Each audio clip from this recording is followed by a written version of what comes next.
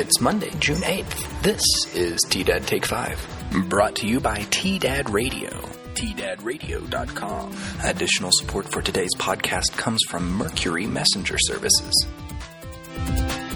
Today, Los Animas County organizations received $151,000 from the state's relief funds, and Trinidad State President issues a letter regarding recent protests.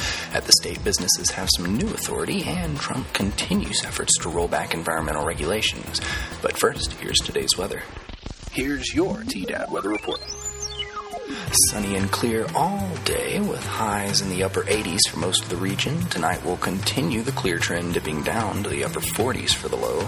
Tomorrow, sunny and clear again with slightly cooler temps hovering around the upper 70s. Now the news.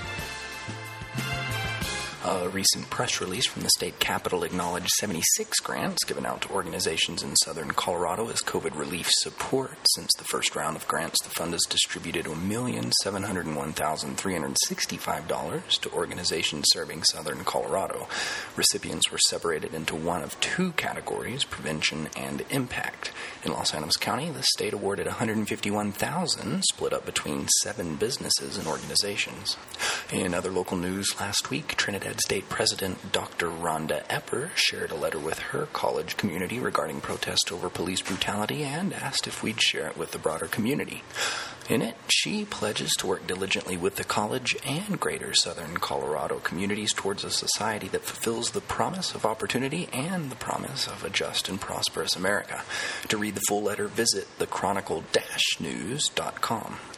On Thursday, Governor Jared Polis gave businesses in Colorado authority to refuse service if customers aren't wearing masks, as state health officials released new guidance allowing houses of worship, gyms, parks, and swimming pools to reopen to limited capacities.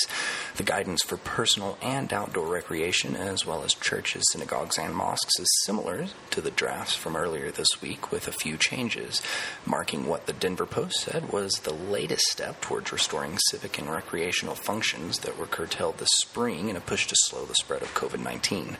Churches in Colorado can now reopen at 50% capacity or with up to 50 people in the worship space, whichever is fewer.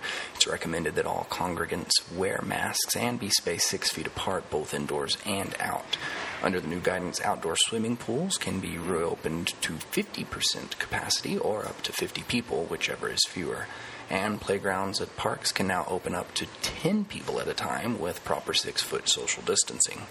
Today in the nation, last week, the New York Times reported that the Trump administration, in twin actions to curb environmental regulations, moved on Thursday to temporarily speed the construction of energy projects and to permanently weaken federal authority to issue stringent clean air and climate change rules. President Trump signed an executive order that calls on agencies to waive required environmental reviews of infrastructure projects to be built during the pandemic-driven economic crisis. At the same time, the Environmental Protection Agency has proposed a new rule that changes the way the agency uses cost-benefit analysis to enact Clean Air Act regulations, effectively limiting the strength of the future air pollution controls.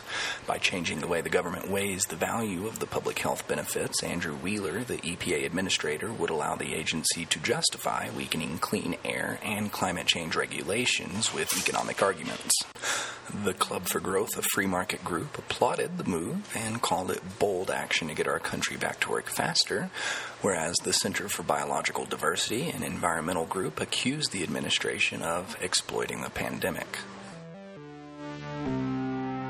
Happening today, the Carnegie Public Library in Trinidad will host a virtual philosophy cafe chat at 5 p.m. To register, visit their website, carnegiepubliclibrary.org.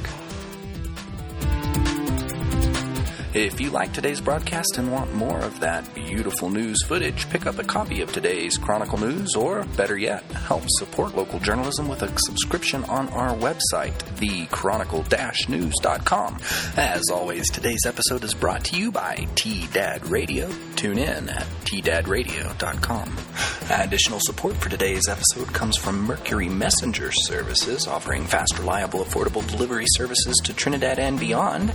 Give them a call at 719-846-3311. Thanks for listening to T-Dad Take 5. This is Garrett Watson reminding you to get out and enjoy the Colorado outdoors. Chronicle News Media.